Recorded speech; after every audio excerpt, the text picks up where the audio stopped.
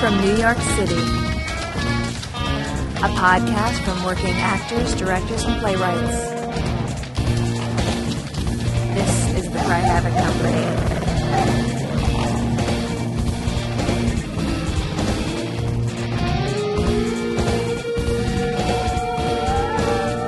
Hello, and welcome to the CRY HAVOC podcast. Today around the table we have...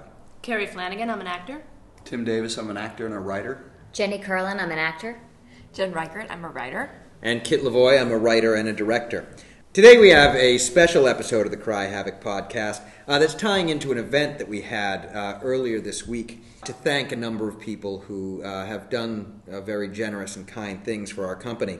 One of the people that we honored as a mentor to the company is Gene Lasko, who is a wonderful teacher, who is a graduate school teacher to quite a number of us who are members of the company, including myself and Tim and Kerry.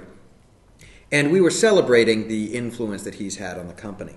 One of the things that in preparing to honor him, I dug out my notebook from my first class with him. He was a acting and directing teacher, and it was my first directing class with him. And so what we wanted to do to celebrate him in part is to go through the notebook and some of the things that he said that really became the seeds for the way that we as individual artists but also as a company approach our work, and talk about how that early influence really evolved into the philosophy and practice that we all have. So to start off, this was my first note that I had from my first class with Gene. It said, share something special of yourself with your audience, just like you would expect your actors to share something special about themselves. What speaks to you about the play? What do you understand that the audience doesn't? And how can you share with them the things that you know? I know that that's something that's directed at directors, and you guys are primarily actors and playwrights, but does that ring any special bells for you? I know it does for me. Well, sure, because as an actor, what you're looking for is the thing that will energize you and that you can make that play or that character and the world in which those things happen specific to you. And so if you can find a way to connect something in your own personal life that drives you and that is important to you, and give that over to the character and to the world, it's going to provide you with a, I think, unique perspective on that character and how to play that character. And it will give you an almost simpler understanding of how to attack that play. Years ago, I was lucky enough, I played Hamlet in a production that was directed by Greg Henry, who's now the national chair at the Kennedy Center. And for whatever reason, and I don't know Greg's personal history, but the relationship between Hamlet and the father was very important. And he staged at the end of the play that old Hamlet his ghost was there at the final tableau of the play. And it clarified that Hamlet had done these things for his father. And it allowed Greg to simplify the play down to vengeance in service of his father, that was Hamlet's journey, and that's what the play was about. And that was a result of whatever Greg's relationship with his father or his father figure was. And that allowed him a really simple, clear through line in which then he had a very, I think, strong, specific mooring in the play. And I think it allowed then, all of his choices, and therefore all of our choices as the actors, to be very clear and direct and energized, because there were things we understood, there were things that we cared about, and there were things that we could get behind. Yeah, I would think that, with a director, it's important to have that hook into the play just the same as there's a hook into a character, because it's their job to make it cohesive and to direct the actors what they're bringing to it. So it's giving it the shape. And if you don't have any perspective on what the actors are doing, then the play's not going to have any perspective if you don't shape it to that. I think, too, as an actor, you spend however many years you've been alive developing a worldview or how your perspective on things. And I think once you get along to a certain point, there are certain triggers that you have that other people don't have, that bring you alive and help you share the story in a very specific way.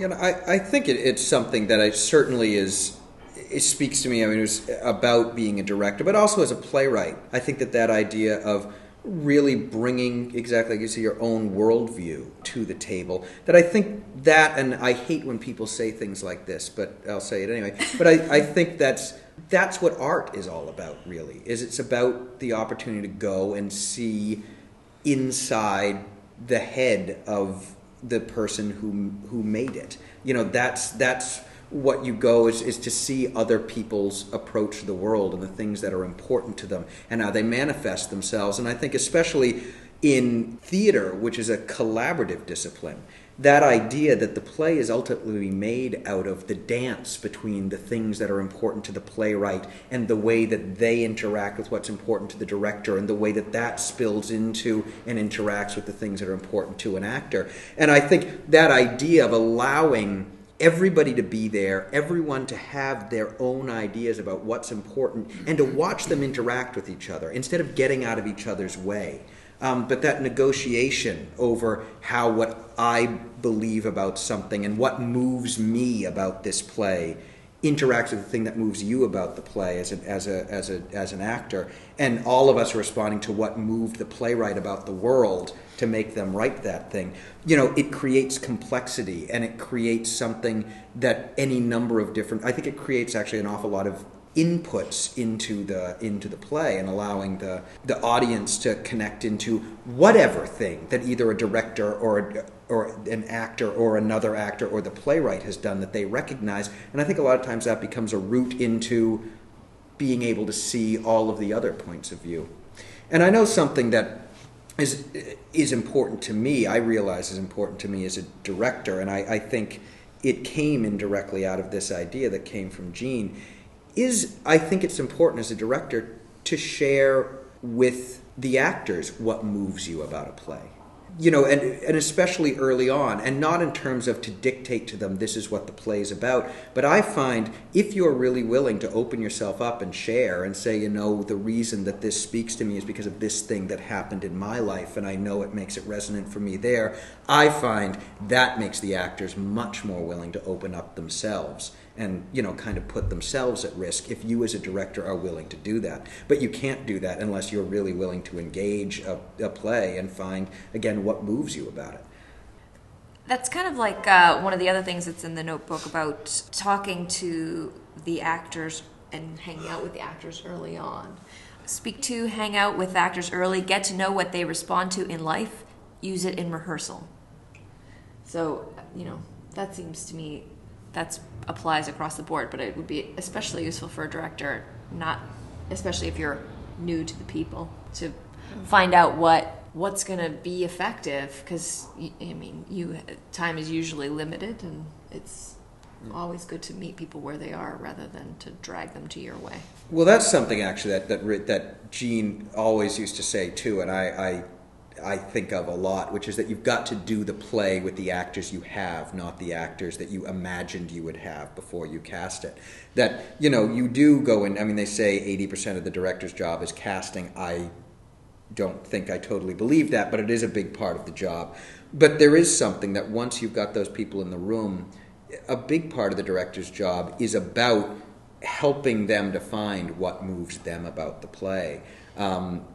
And I think additionally, in addition to sort of knowing what moves them so you can kind of tap on those things, I think it is really helpful, you know, to create just a relationship with people, to make them feel, especially if you want people to go to dangerous places, to make them feel like you're not just there, you know, to push their buttons and make them, you know, dance for you, you know, but that you are actually interested in them as people and what they have to bring to the process. Yeah.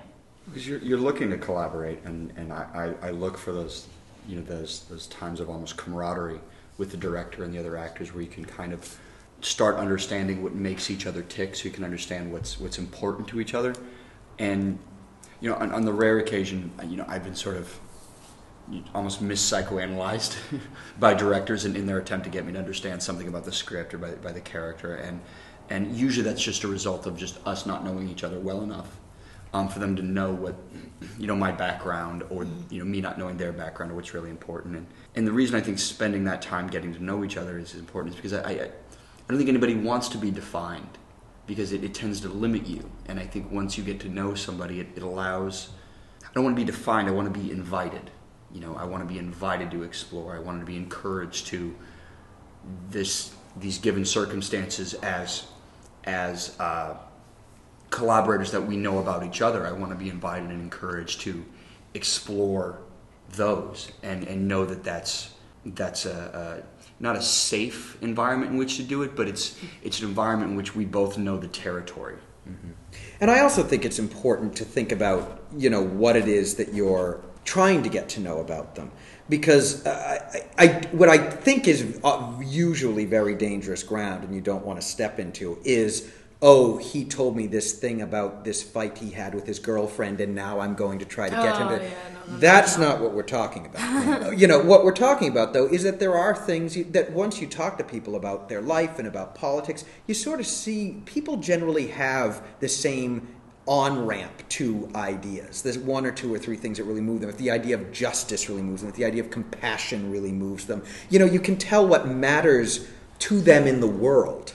And then you can help them find that in the play. Because I think that's very often the way to help people find, again, what's important to them in the play. So it's helpful to talk to them if you find that, that again, justice is something that's really important to them, that the need to be loved is something that's really important to them, to help them find that in the play. And additionally, if you have talked about their relationship with their girlfriend or their parents, it's usually not for you to bring up, but I find once you've had those conversations with people, they're more likely to bring it up because they feel like they're not treading on you, that they're not imposing on you to talk about the way that it reminds them of something that happened in their youth. Well, and then once you've shared that too, as the best directors I've had the pleasure to work with, they usually can just ask questions within the context of that, and I know what they're getting at, and we don't need to, and we don't need to talk explicitly about it, but again, it goes back to that idea of inviting me to explore parts of myself which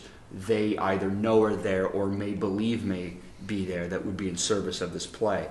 And usually will ask questions that would encourage me to explore that thing that will help me move further in the play. Which brings me to something else that Gene said that we now have written for us, which was ask actors, how does this character fill in the blank? How do they sit in a chair? How do they slice a sandwich? How do they fill in the blank? And when you pose the question in that fashion, and I can attest to this as an actor, it encourages the actor to make choices that will be specific and unique to them, and therefore usually will be interesting choices. It's funny when often when an actor is looking for those things to tie them to a character, to bridge that gap and to really find that character. When they start trying to define the character, they usually wind up limiting themselves. My character would never do that, or my character wouldn't do this. But when the question is posed that way, there's an openness and an availability of, hey, how would you do this? How would this character do that? Rather than deciding whether the character would or would not do something, you explore the how. And the actor usually arrive at a pretty specific and interesting choice that way. I actually remember when this came up, when I took class with Gene, the same conversation, and I remember thinking, what is this little detail, like whatever it is, what is this little detail going to help? What's it going to help? And it was actually about maybe that day or later that day, I realized something about myself that I do very specifically and the same all the time, and that was my way into understanding what he was talking about, because it's a stupid thing, but whenever I sit in a restaurant, I have to be in the chair that faces the rest of the restaurant. I don't know. I noticed that later that day, and then it had me thinking about myself as a person, like all these things. Because of this one little thing, I do the same all the time. And then, so now every time I do a character, I try to find that one little thing. It's interesting because it was really interesting actually looking back at this notebook 10 years after the fact, actually more than 10 years after the fact at this point. Because I actually, when I read that thing at first, I thought, oh, that's interesting, although I'm not quite sure how much that is really a part of my work, which is fine. People you respect can say things that you are glad work for them and is not necessarily something that worked for you. But then as I further thought about it, I think there's that question of how do they sit in a chair, how do they slice a sandwich, is less something that I ask less often, but I do have this collection of 10 pages single-typed character history questions about who was their best friend in 4th grade and in 8th grade and in 12th grade, and what is their email password, like all of these questions that I give to actors who want them to use, because I think that they're really interesting ways, again, that specificity of the things, the way that people, again, that it's not about asking them what do they think about and making it a question about an idea, but about the way that their ideas and the way that they think about things manifest in their life. And I think that really is something I think Gene really was a strong advocate of in many ways, including this one. But that idea of really keeping the way you talk about characters active instead of conceptual. That you never want to get into a place where you're talking about the characters, the type of person who. But that they are a person who does do this and did do that and did do that but would never do it again, or did do that and swore they would never do it again but did do it again under these circumstances. That there's something about putting it in terms of action and then letting your subconscious mind feel about it how it feels about it. And then you feel that way about it, and then it finds its way into the scene, rather than you trying to play the type of person who. Mm-hmm. And I think a lot of actors, when they're introduced to this kind of idea, get a little overwhelmed. I remember not understanding it right away and getting overwhelmed and thinking, really, I'm going to create all these things and then bring that all to rehearsal, instead of realizing that it's really just the beginning of an exploration of somebody and who does certain things or doesn't do certain things, and then you see how it affects the rehearsal process versus walking in the room and being highly aware that your email password is right. It's not. It's just the beginning of an exploration. And I think part of it, too, is something else that I remember, that's sort of this cryptic thing that I jotted down. And again, the way I used to take notes is I'd write down thoughts, but sometimes I'd write things in quotes that were just literally someone said something that seemed interesting. And one of the quotes was just, quote, ... the little things we think about when we think about our disappointments. And I think that that's something that was really resonant for me, and I think is related to what we're talking about, because when you do all that work on how do they sit, how do they stand, where have they been, who did they know, what did they, write to their best friend in their high school yearbook right before they graduated, it's not that you're going to use all of it, but you're going to stumble upon something that makes the character's situation unavoidable for you. You're going to find that one image, that one thing you did that just strikes you in, again, your specific constellation of your history and your emotional makeup and your intellectual makeup, that just is going to make the things that your character confronts totally unavoidable to you. So that you don't have to work on all 500 things you thought about. But you're going to, by cataloging through 500 things about this character, 1,000 things, 5,000 things about that character, you're going to find that one image that all you have to do is check in with that and you are there.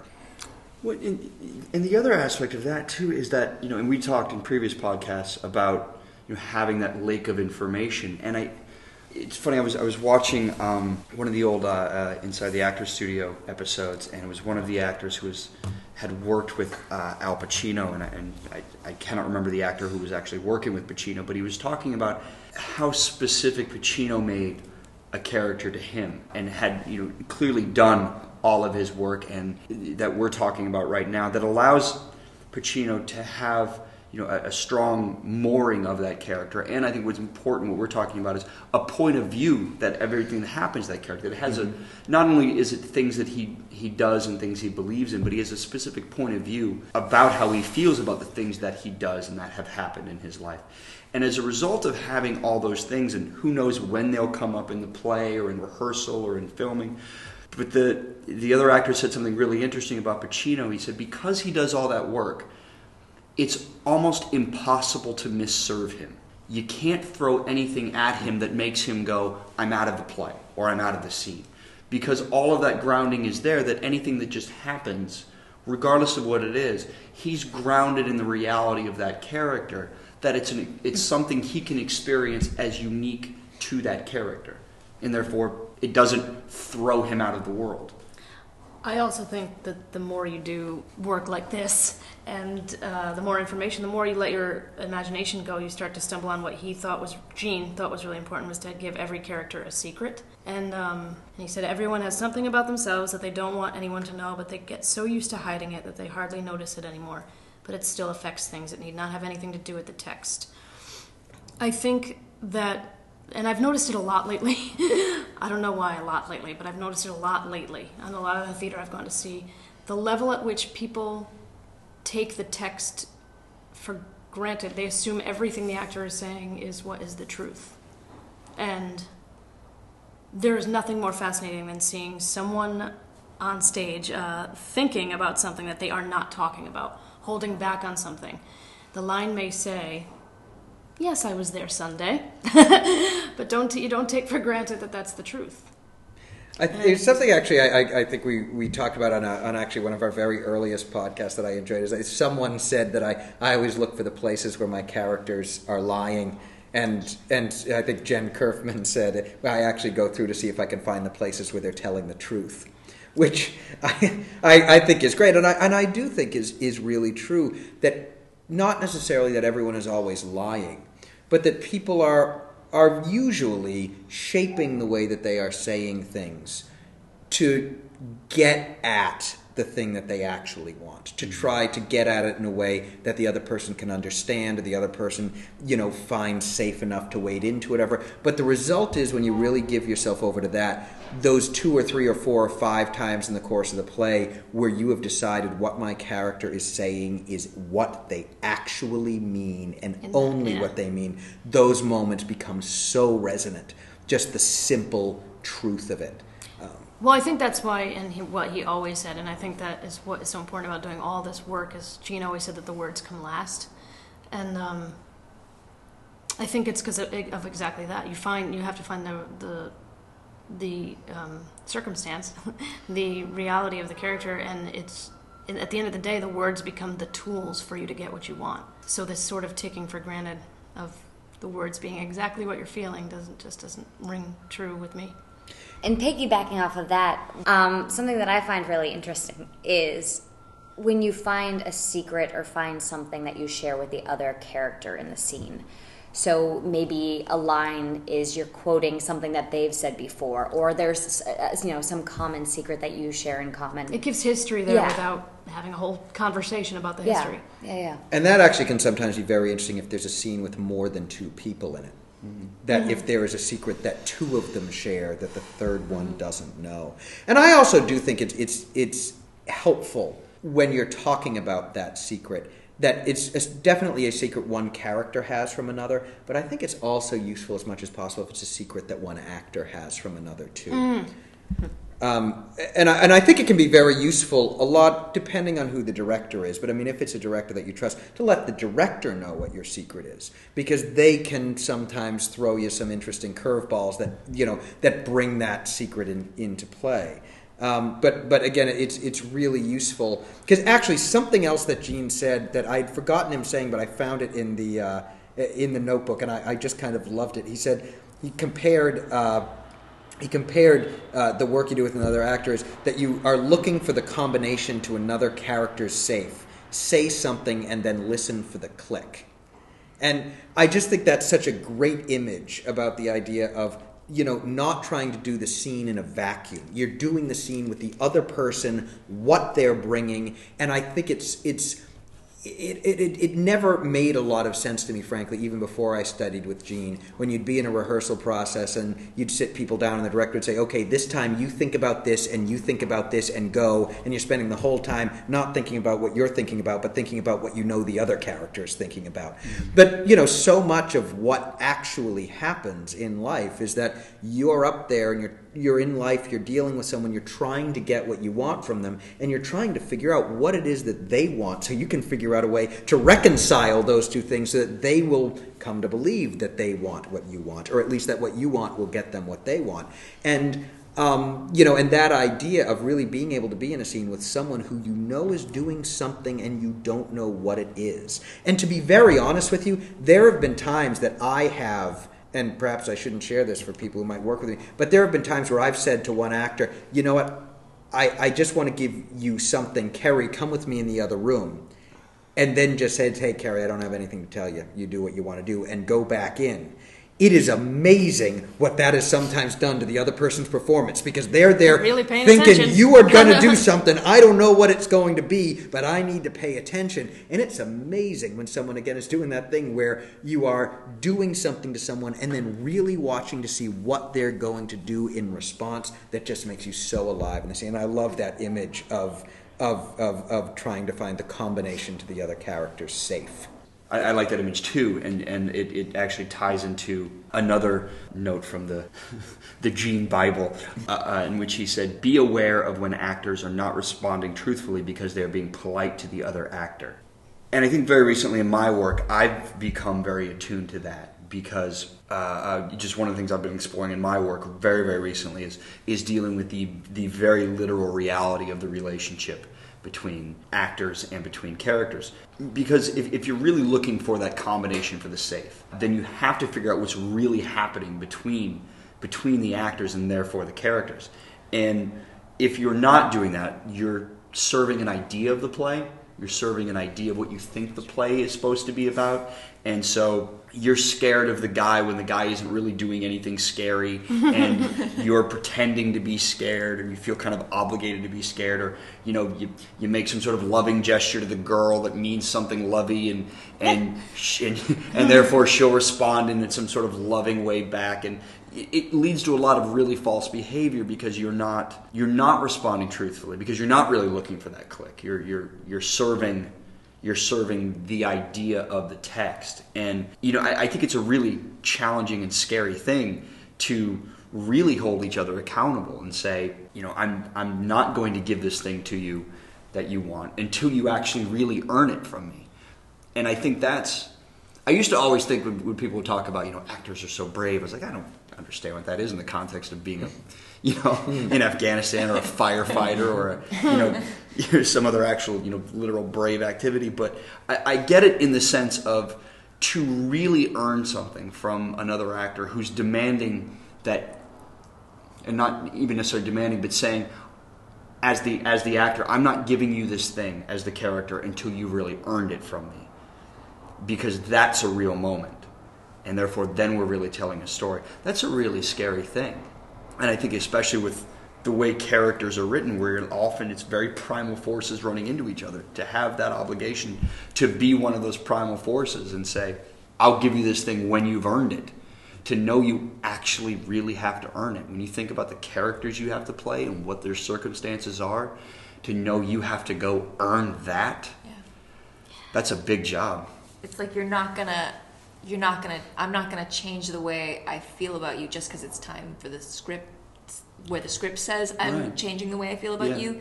If I still feel the same way about you, I'm gonna keep going with that and not be polite because it's time in the scene where we change our minds about each other. It also keeps there's a world going on beyond the words. Back to what we were saying before. And I think that world is, and that, like we said before about thinking things you're not saying, is what keeps you one step ahead of the audience. Because they're constantly trying to follow something that they don't have time to get ahead of you. And that's another note that he said, stay ahead of the audience. They should not understand everything all the time. I think that's absolutely true. That if you it's what you said before also about saying the lines as if they're all true. That is just not as interesting to watch as things that have more than one thing going on at a time.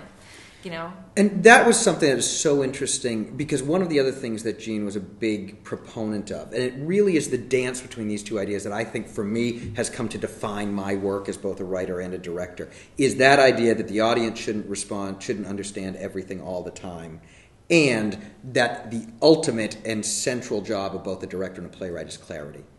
And that idea of how those two things interact with each other, that ultimately the audience needs to understand what happened. And you need to give them the tools to understand what happened. But I think a really engaging production is engaging because it engages the audience. It makes them an active participant in the process, that they are given clues, all of the clues they need to understand what's going on. but they are not actually told what is going on. And, it's something that actually I know it has really become one of the central characteristics of my work as a writer, actually, is that idea that the audience, to make the audience believe that they understand what is going on, and to realize in retrospect that they did not actually understand what was going on. And again, that I love that idea, which we've talked about before, about implicating the audience, that let them believe they think what's going on, then make them discover they didn't, and make them look a little bit hard at themselves about why was it that they made that assumption that that's the thing that was going on. Well, what you're talking about leads to, I think, a new truth for me that I've arrived at, which is that drama, however you want to define that, plays or storytelling, is about revelation. And in terms of Gene's note about staying ahead of the audience, if they not understand anything all the time, if there is no revelation, if they are ahead of you all the time, and they figured out, there can be no revelation, and therefore the purpose of the story actually ceases to exist. Whereas if you can keep them engaged, and I like your term, realizing, that they're realizing things and discovering things, it does become this revelation, and therefore has a purpose in being shown to an audience. There's another note that's about the audience. Make the audience work. Don't make it easy for them. And that ties into the same thing where, you don't want to spoon feed the truth of the story to them. You want them to be looking for the answer, to be, mentally trying to figure out what's happening instead of just accepting everything that's coming to them, because that makes the best. And it's really interesting, again, that Gene was the one who, other people I'm sure talk about that too, but he was the first one who really talked about that to me, and it sort of evolved in a lot of ways for me. But it's so interesting, given how important it was to him, the idea of to talk in active language and about things. That idea that the actor should be up there doing something. The director should be saying something specific. But also to create an experience where the audience is actively doing something too. The idea that all of the people in the room are there to engage in and take part in the activity of making this play happen tonight. And that idea of, I've certainly seen shows where it's fascinating to watch the audience, where it's like somebody realizes something. And you have two people who are watching two different shows because one of them have connected dots that the other one hasn't.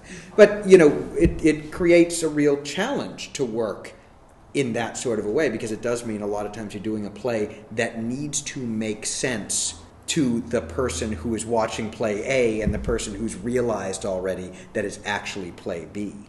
But ultimately, though, I think that comes down to, being truthful and being honest and being willing to be messy. Life is messy. That idea which you were saying before about just because it seems to be the moment in the script where the characters turn, to at least give it a chance in rehearsal to, if you're not feeling like turning there, if you're not feeling like forgiving them there, to see what happens if you haven't. And that's actually something else that Gene used to say and is in the notebook too, that idea that you rehearse not to polish a performance but to see what happens to you. Well, actually, it's interesting because I took acting classes with him too, and he had two different versions of it. One was for actors, which was you rehearse not to polish a performance, but to see what happens to you. And the other was to directors, which is that you rehearse not to polish a performance, but to see what happens to them, I guess is the end of that sentence. Yes. But that idea that, that again, you've cast these people, and what's going to be fascinating about a given production, why it's interesting to do a play that's been done before with another group of people, is the play is going to be different because of the way that this group of people engages something. And there can be something that's really fascinating about, when this revelation comes, one actor might have the response that he does not want to get anywhere near that person, and they gravitate and they're up against the wall and don't want. And the other person might, in their way of working, might feel the need to hold on to them to try to fix it. Both of those are absolutely valid choices, although each one is going to feel like a much more valid choice in the body of one specific actor versus another. And since what you're striving for is truth, as a director, what you're best off is to really give people things to work with, give people things to explore, and see how this play plays out most compellingly. It's so interesting, actually, that a word that keeps showing up in my notes from that class is the word interesting. It's interesting when, and that's really what you're looking for. You're looking to create an experience that is worth watching because it is interesting, rather than being good, quote unquote. What is that anyway? Interesting. I love the idea of rehearsing to see what happens, because it's an exploration of what is truthful, which I think is always interesting. And therefore, in a rehearsal process, if something is happening to you, to explore what is happening to you and giving yourself over to that, to find out the truth about what that moment is, can lead to then, I think, a truthful performance. It's just a matter of selecting which truths from rehearsal are worth bringing back to the actual final performance. And I would submit that when you see a performance that you're not believing, it's usually the result of the actor, not the character, but the actor pretending to believe that something isn't happening that is. I think the most obvious example of that is like physical tension in the body and things like that. But when you see a performance that for some reason just doesn't seem to be landing right, it's usually because there's something going, and this goes to a lot of the things we're talking about, there's something going on that's a truth for the reality of that moment, of literally what's happening on that stage, on that theater right now, that somebody isn't dealing with. Which I think goes back to the thing about not being polite to the actor and not... or polite to the... And this ties also into the what we were saying earlier about taking for granted that the lines are the truth. When you're being polite to the script. Mm-hmm. That a good example, the same thing you were just saying, I think you see it happen all the time, is when the expectation is, I need to cry here. Right. And that's not the reality of what is happening to you, just flat out. It's not, so pretending it's happening is not the truth of that moment, mm-hmm. even no matter what you're saying. So I think you have to be brave enough, I guess, to acknowledge what's really going on. Yeah. And to take the chance of getting it wrong. Because I think that's when you find what's really right. The way that it's right on you is the place where you do something that is not what's expected. Where you do the thing where you have that impulse to do something and you do it. And there's something that's incredibly freeing and important, because there certainly are times, because you do, as engaged as you are in a scene, there usually is this little voice in the back of your head that knows what's going on. And sometimes there's that choice where you're like, how, and it actually, I was actually rehearsing something today where I had an impulse to do something, and I had the thought, but how will I get to this other thing if I do that? And then I thought, what the hell? It's a rehearsal. If we have to stop because we can't figure it out, we'll do it. And so I followed that impulse, but then actually the way that I found around to get to the next thing I need to get to is actually something I think I will end up using ultimately. It was actually such an interesting way to get to the next thing that I need to get to, that if I hadn't painted myself into that corner, I wouldn't have had to find that way to sort of shimmy across the pipe on the ceiling to get to the next place I had to go. But again, that's one of the things that I think is implicit in a lot of these things we're talking about, is it's so interesting to watch people do surprising things, to watch people do unexpected things, that if people are up there doing the thing that you expect they're going to do next, then you could just read the script. You could just read the script and imagine it in your head. But it's that idea when somebody does something that you wonder, what was that? And then you learn what it was by keeping watching them. That's really special. I think that there's also something that we're here in our space on 36th Street. And, we have two things that we've put up on the wall here. One of them is the name of our company, but the other is a quote just to remind us all, what are you working on? And that idea that really has become a central tenet to us as a company is this idea of goal-oriented rehearsing, to pick something to work on and find out how it affects the scene. And there's two things that Gene said, and said often in the notebook, that I think speaks to that. And I think, again, the value of this wonderful teacher and wonderful person, but these things that he taught us, and then sort of over the years has evolved into our own understanding of what they mean. But two things that he wrote, or that he said that then we wrote, was when you're working on ambivalence, take at least one rehearsal where you give completely over to each side of the things that are tearing you apart. And also, he said Lewis and Clark, although sometimes he said Christopher Columbus, and there's reasons I like Columbus in this metaphor. But Christopher Columbus was an explorer, but he knew what he was looking for.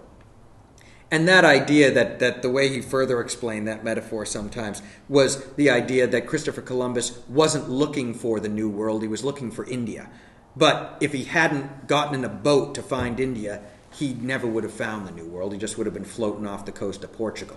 And it's that idea of picking something that you want to explore, something that you want to find out about, and not only working on it in the places that you think it will make sense, that you expect it will make sense in the scene. Because it's those places where you never thought that, ambivalence. Am I on Bill's side or am I on Fred's side?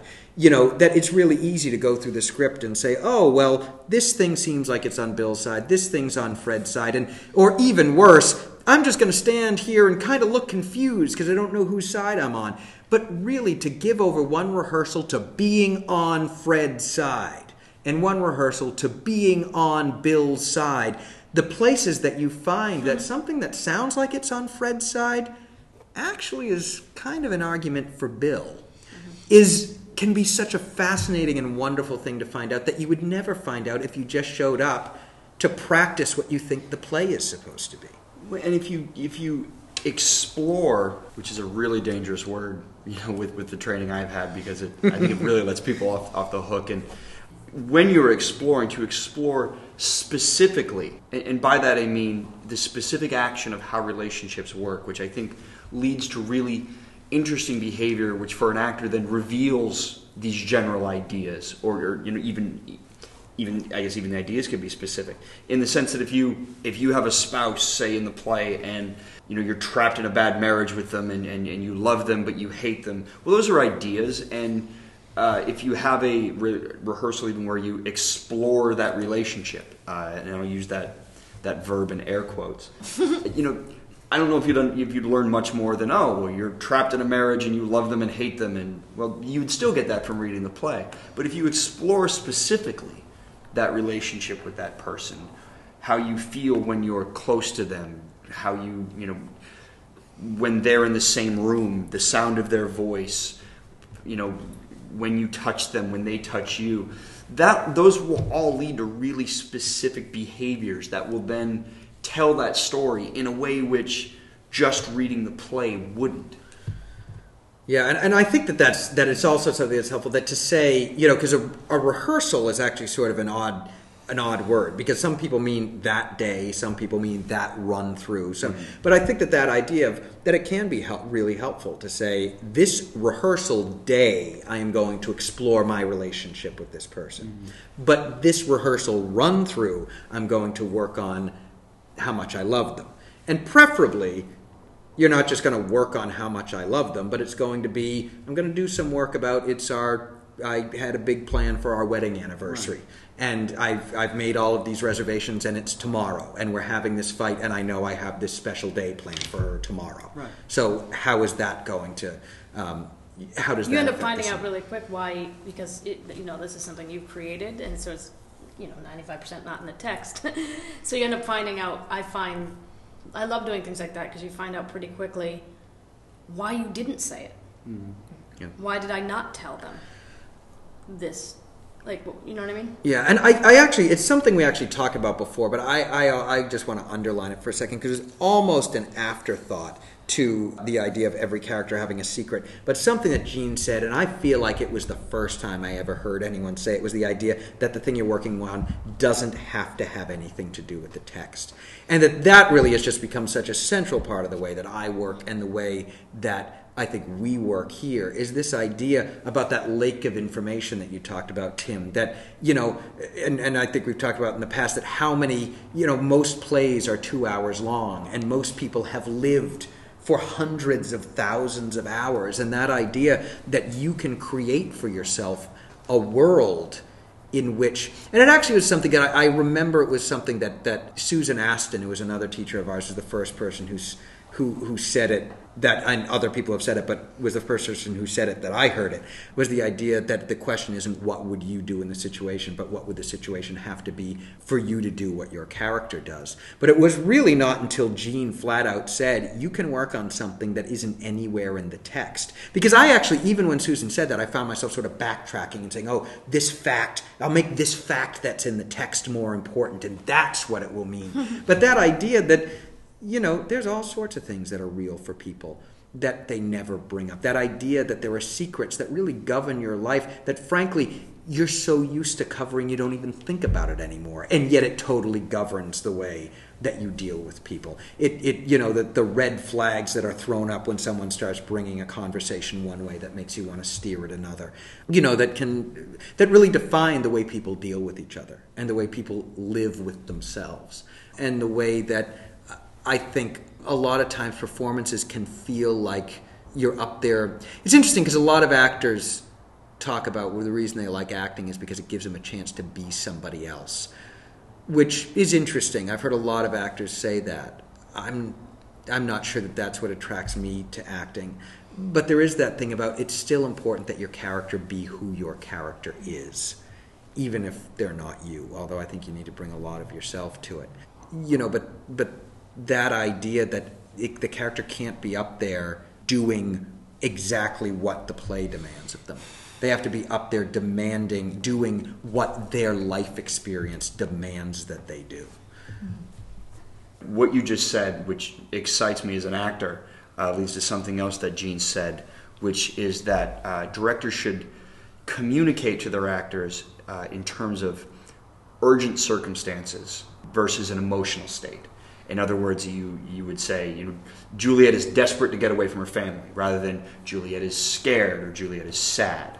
I think the reason you want to communicate that way to your actors is for the obvious reason that it allows your actors to find actions to do, to find things to do that will energize them forward, rather than states of emotion in which they can fall back on. Yeah, it is not interesting to watch someone sit there and be sad. It is interesting to watch somebody do something to make the sadness end. You do need to find the sadness in order to try to make it end. But again, it's that idea of finding why are they sad. You know, what does that mean? And again, doing that work on the history, on everything else, not to find, okay, what can I do to feel sad? But what about this character's life makes me sad? And not about what about this character's life makes them sad, but what about this character's life makes me sad? Because that's then what about the character as played with you makes them sad. Mm-hmm. Mm-hmm. Which is why people show up, because they want to see you in that role. It's why it's worth, you know, it's why when you say, oh, did you see, Bernadette Peters is now in A Little Night Music. I want to go back and see it because I want to see what Bernadette Peters is doing in this role. It doesn't make what Catherine Zeta-Jones did any less valid. Just different. Just different. Because everyone has a different filter through which they experience things. And a big part of what we do is we show up to watch people as they encounter the play through whatever filter they bring. Mm-hmm. One other thing that Gene said that I think we've sort of hit on, but I think is important, is that idea of making this, that the harder that you make a scene on a character, the easier it is for an actor. And when he first said that, I know I wrote it down because it sounded important, but I didn't know what he meant. And certainly over time I've discovered what he meant. But how does that live in your work as actors? You have to invent less on your own. You're not quite as alone up there trying to create circumstances where you're your own obstacle and your own objective. If you can create circumstances for the character and arrive at circumstances for the character through some of these other things that we've been talking about, they can sort of start living in the character, and they can become realities for the actor, so that you don't have to push to invent a circumstance to react to. That circumstance just becomes a reality for you, mm-hmm. that you can have an organic, natural reaction to and attempt to overcome in an organic way. It's just less artifice to create. And I think it's something that Gene also talked a lot about, getting actors out of their own way. And it's sort of this whole slate of exercises that he gave, do the scene, like a monologue, especially as loud as you can or as fast as you can, which sounds simple and obvious, but what they're designed to do is to get you out of your way. You're so busy going as fast as you can't do anything except for the things that just happen on their own. We actually talked about that on the last episode, about getting out of your own way. But I think that figures in here, that sort of that idea of, if you know, I have this complication with this character, or this complication with this character, I need to get back to this place before they realize that I'm gone. I know that I can't say these 3 things because this person will then go and tell that other person. All you have to do is something. All you have to do is get in there and try to do that one thing that you've decided is important in the scene, but within the context of all these landmines that you have around you. But then you don't have to, you have to respond against those things rather than do those things. When you can set those up as either for the character or for the actor. I actually remember being in Gene's scene study class once, and I don't remember the specific scene we were working on, although I remember it was Shakespeare, but I was working with a lovely actress named Cecilia Thompson, and we both had, at this time in our training as actors, 2 very habitual actions that as actors we would go to, which was, I would become violent, I would usually throw things or punch things, and she would cry.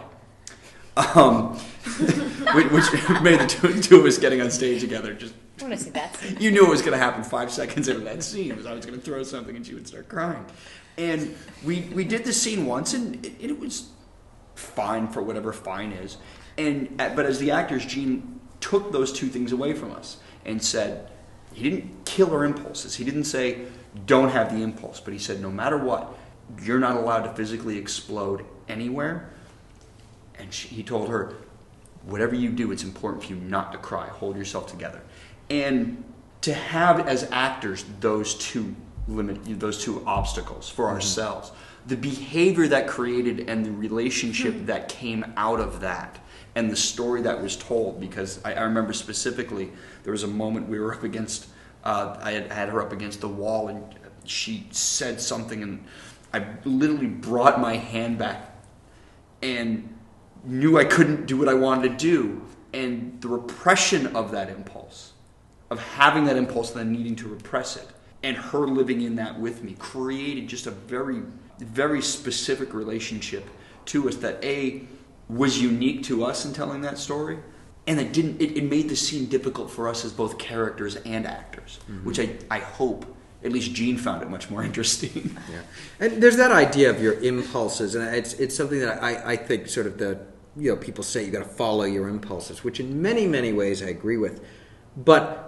I think more accurately, and I think that's why you want to give yourself rehearsals where you do really just give over to your impulses and see what happens. But I also think so much of life is about having impulses that you redirect, that you do something else instead. And I think that idea of knowing this is a person who has said, and you can find a reason, this is a person who said, if you ever raise your hand to me, I will leave and I will never come back. I left someone for that before. And if you believe that threat, you can have that impulse. It's fantastic to have that impulse, but then to have to know, I cannot do that. I cannot do that. I have to find something else to do with this impulse, which is different than saying, I need to not have this impulse. Yes.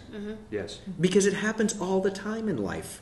That somebody does something and you're like, I want to run this person over with a car, or I want to grab this person and kiss them, or I want to give them a wedgie, or I want to go and tell this person that they said this about them. You can have all of these, whatever your impulses are, but you don't do them for your various reasons, but you do something else instead. Well, it leads to some of it just leads to some of the things we're talking about and have talked about today, which is it gives you perspective and a point of view, and it gives you the thing that I think is the most dangerous thing to miss when you're working as an actor, which is consequences, which is if I do this, what happens? If I don't do this, what happens?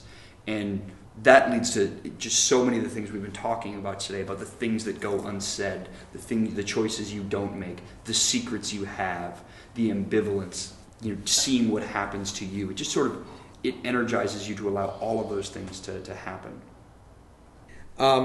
And one other note that I want to talk about before we wrap up. I mean, Gene said a lot of really wise things. I think we're just kind of hitting on some of the highlights of them. But one of the things that seems like a really small, simple thing, but actually, for me at least, has really snowballed into one of the real cornerstones of my approach as a writer and a director and an actor, is the idea that generally don't let a character walk into a scene anticipating failure. And I think a big part of that is about making active choices, that idea that if you're coming in thinking there's nothing I can do here, what you're going to do is nothing. But there's something, because my undergraduate training was actually in political science and not in theater, and it sort of has married for me into something that was part of my political science training, which is the idea of efficacy. And that idea of giving, voter efficacy, and, is a big part of Schumpeter and other people's work. But it's something that idea of giving a character a sense of efficacy, that there is something they can do, that they are capable. And I think it's something that has really fed into probably the central artistic tenet of the company, I think evolved from this very simple idea, which is the idea about that we want to approach all plays as struggles between people who are desperately trying to do what they believe to be right. And that idea that if a character is going to lose in a scene, I want to see them beaten. I want to see them defeated. I want to see them coming in armed to the teeth and fighting for their life for something that they desperately believe in. But maybe the circumstances are too big for them to beat. Maybe the other character ends up winning against them. But it's not because a person is weak. And that idea that it's something that I know I want to do plays about smart and able people. Mm-hmm. I'm not interested in doing plays about people who are stupid and that's why they lose. And that idea that I know, it's something that this idea has given me permission to do in my work. I think every single play that I have done is about smart and able people. It ties back into the making it difficult, I think, for the actor, because make it difficult, but you have to believe you can do it. You have to believe you can do the thing, no matter how difficult. The thing, it's a stupid example I use in my head. There's a huge difference between me walking into this room and thinking there's a 5,000-pound stone in here that I'm supposed to lift. It's never going to happen, so I'm not even going to bother trying to do it. That being said, if it's a 150-pound stone, it's a really good shot. I'm not going to be able to do it, but I might be able to, and I think I can. It's still going to be really hard, but there's a reason for me then to come in the room. And there's also two different ways of looking at it. That it's sort of the question of, is there a 5,000-pound stone, which you can't lift, so you make it a 150-pound stone. Mm-hmm. There's also the way of thinking it's a 5,000-pound stone, but you've come in with tools. Yeah, well, you've come in with tools that have helped you lift a 3,000-pound stone before, and you're going to give it the old college try in here today. You need to believe you can do whatever it is. You need to believe you can do it. The way that specifically affected my work is, and we've done podcasts before on like sensory work, which is a big part of my work and things like that. And there's a temptation, I think, specifically for actors because of what plays are about, to go to these really dark, dreary, terrible moments and sensory experiences. And we go to really rough places a lot. And what helped me in terms of that specific note about don't come to fail is we actually were rehearsing Jenn's play, Mikey Wears Braces, in which my character is supposed to be going on stage with his band to perform in basically the biggest show of his life. And he winds up locked in the alley with a girl, and he desperately needs to get back inside. And so I worked almost for the entire existence of my knowledge of the existence of that play on the desperation of that, and what it would mean if I failed, and what my life would be like without this, and all of the negatives of not getting inside. And one day, I think I was just sick of feeling that way, and what I worked on in preparation for that day's rehearsal was the exhilaration of getting on stage and of what it would feel like when that door opened up and getting on that stage and playing in front of those people. And how much more that seemed to feed me and energize me throughout the play. And then when I didn't get inside, not to give away the ending of the play, which actually I didn't, although maybe just have. But when I hit those obstacles, those very real obstacles, again, in terms of consequences, my hopes and dreams and that great feeling I was looking for to collide against the obstacle and that moment of failure, of not getting it, what that did to me. Again, to go back about making it difficult on the character so it's not difficult for the actor, that was a flood of stuff for me that came from preparing myself, that's something that was actually pleasurable, and an idea to come in and win as opposed to prepping to lose.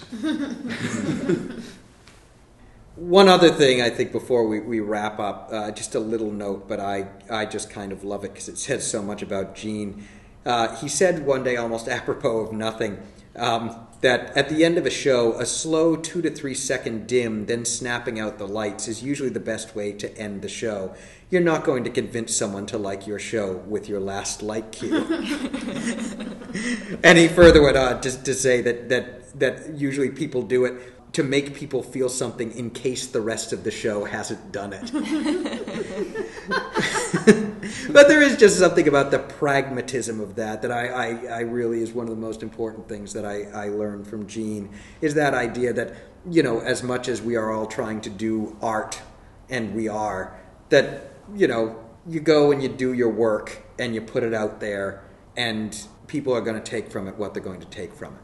What I love about that is Gene's interested in truth, and he's not interested in bullshit, and he's not going to try to bullshit you.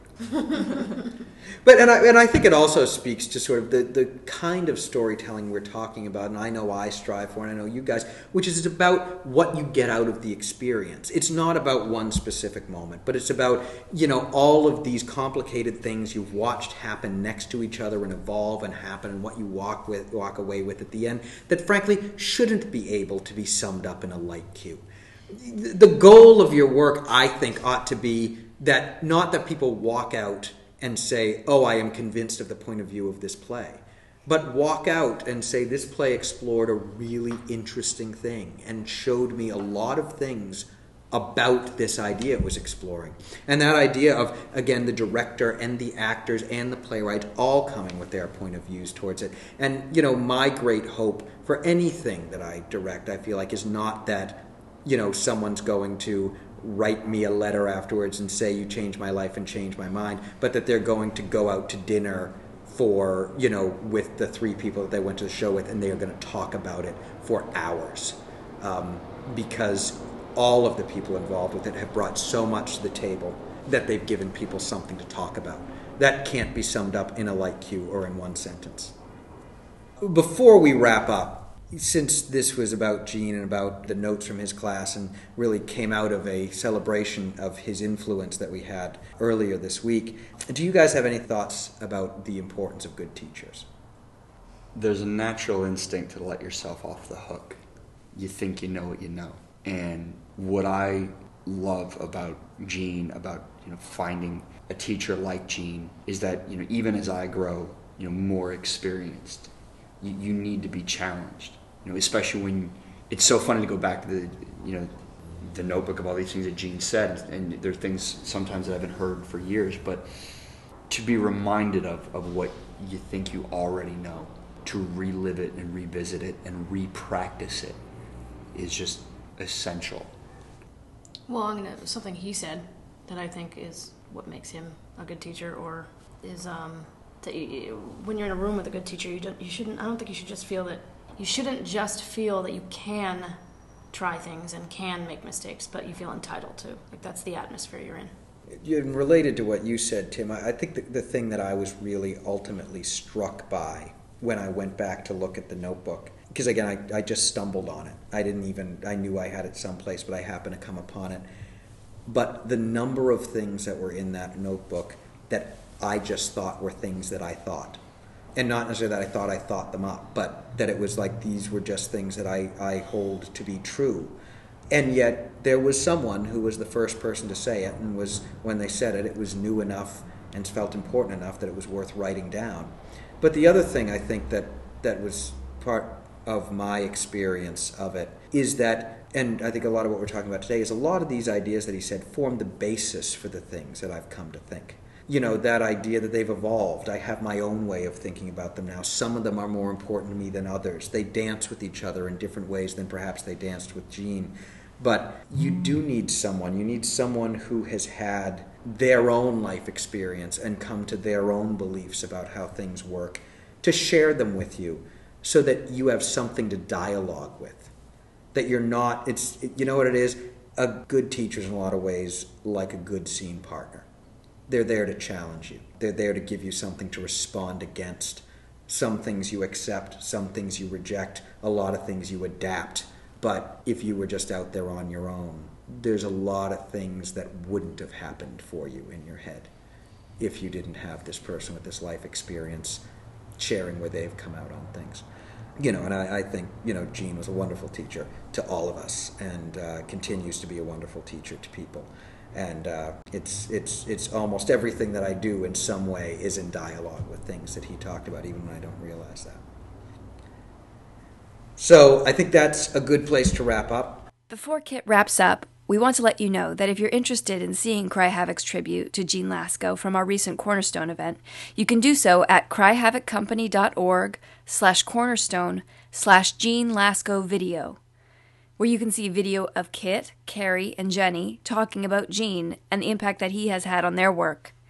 If you would like to support CRY HAVOC's continued work, one great way to do so is to contribute to the Cornerstone Fund in Gene's honor, which you can also do at that website. The Cornerstone Fund supports the new programs CRY HAVOC will undertake in the coming year.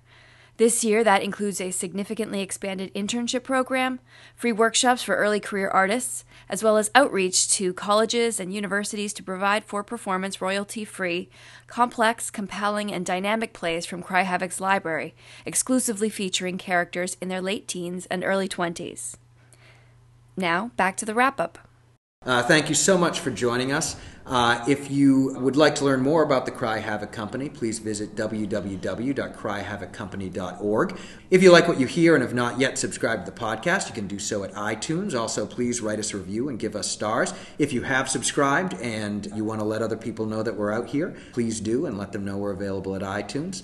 If you have any thoughts, questions, or comments about the podcast, please email us at podcast@cryhavoccompany.org. So for myself, Tim, Kerry, Jenny, Jenn, and everyone at the CRY HAVOC Company, thanks so much for joining us, and we'll talk to you soon.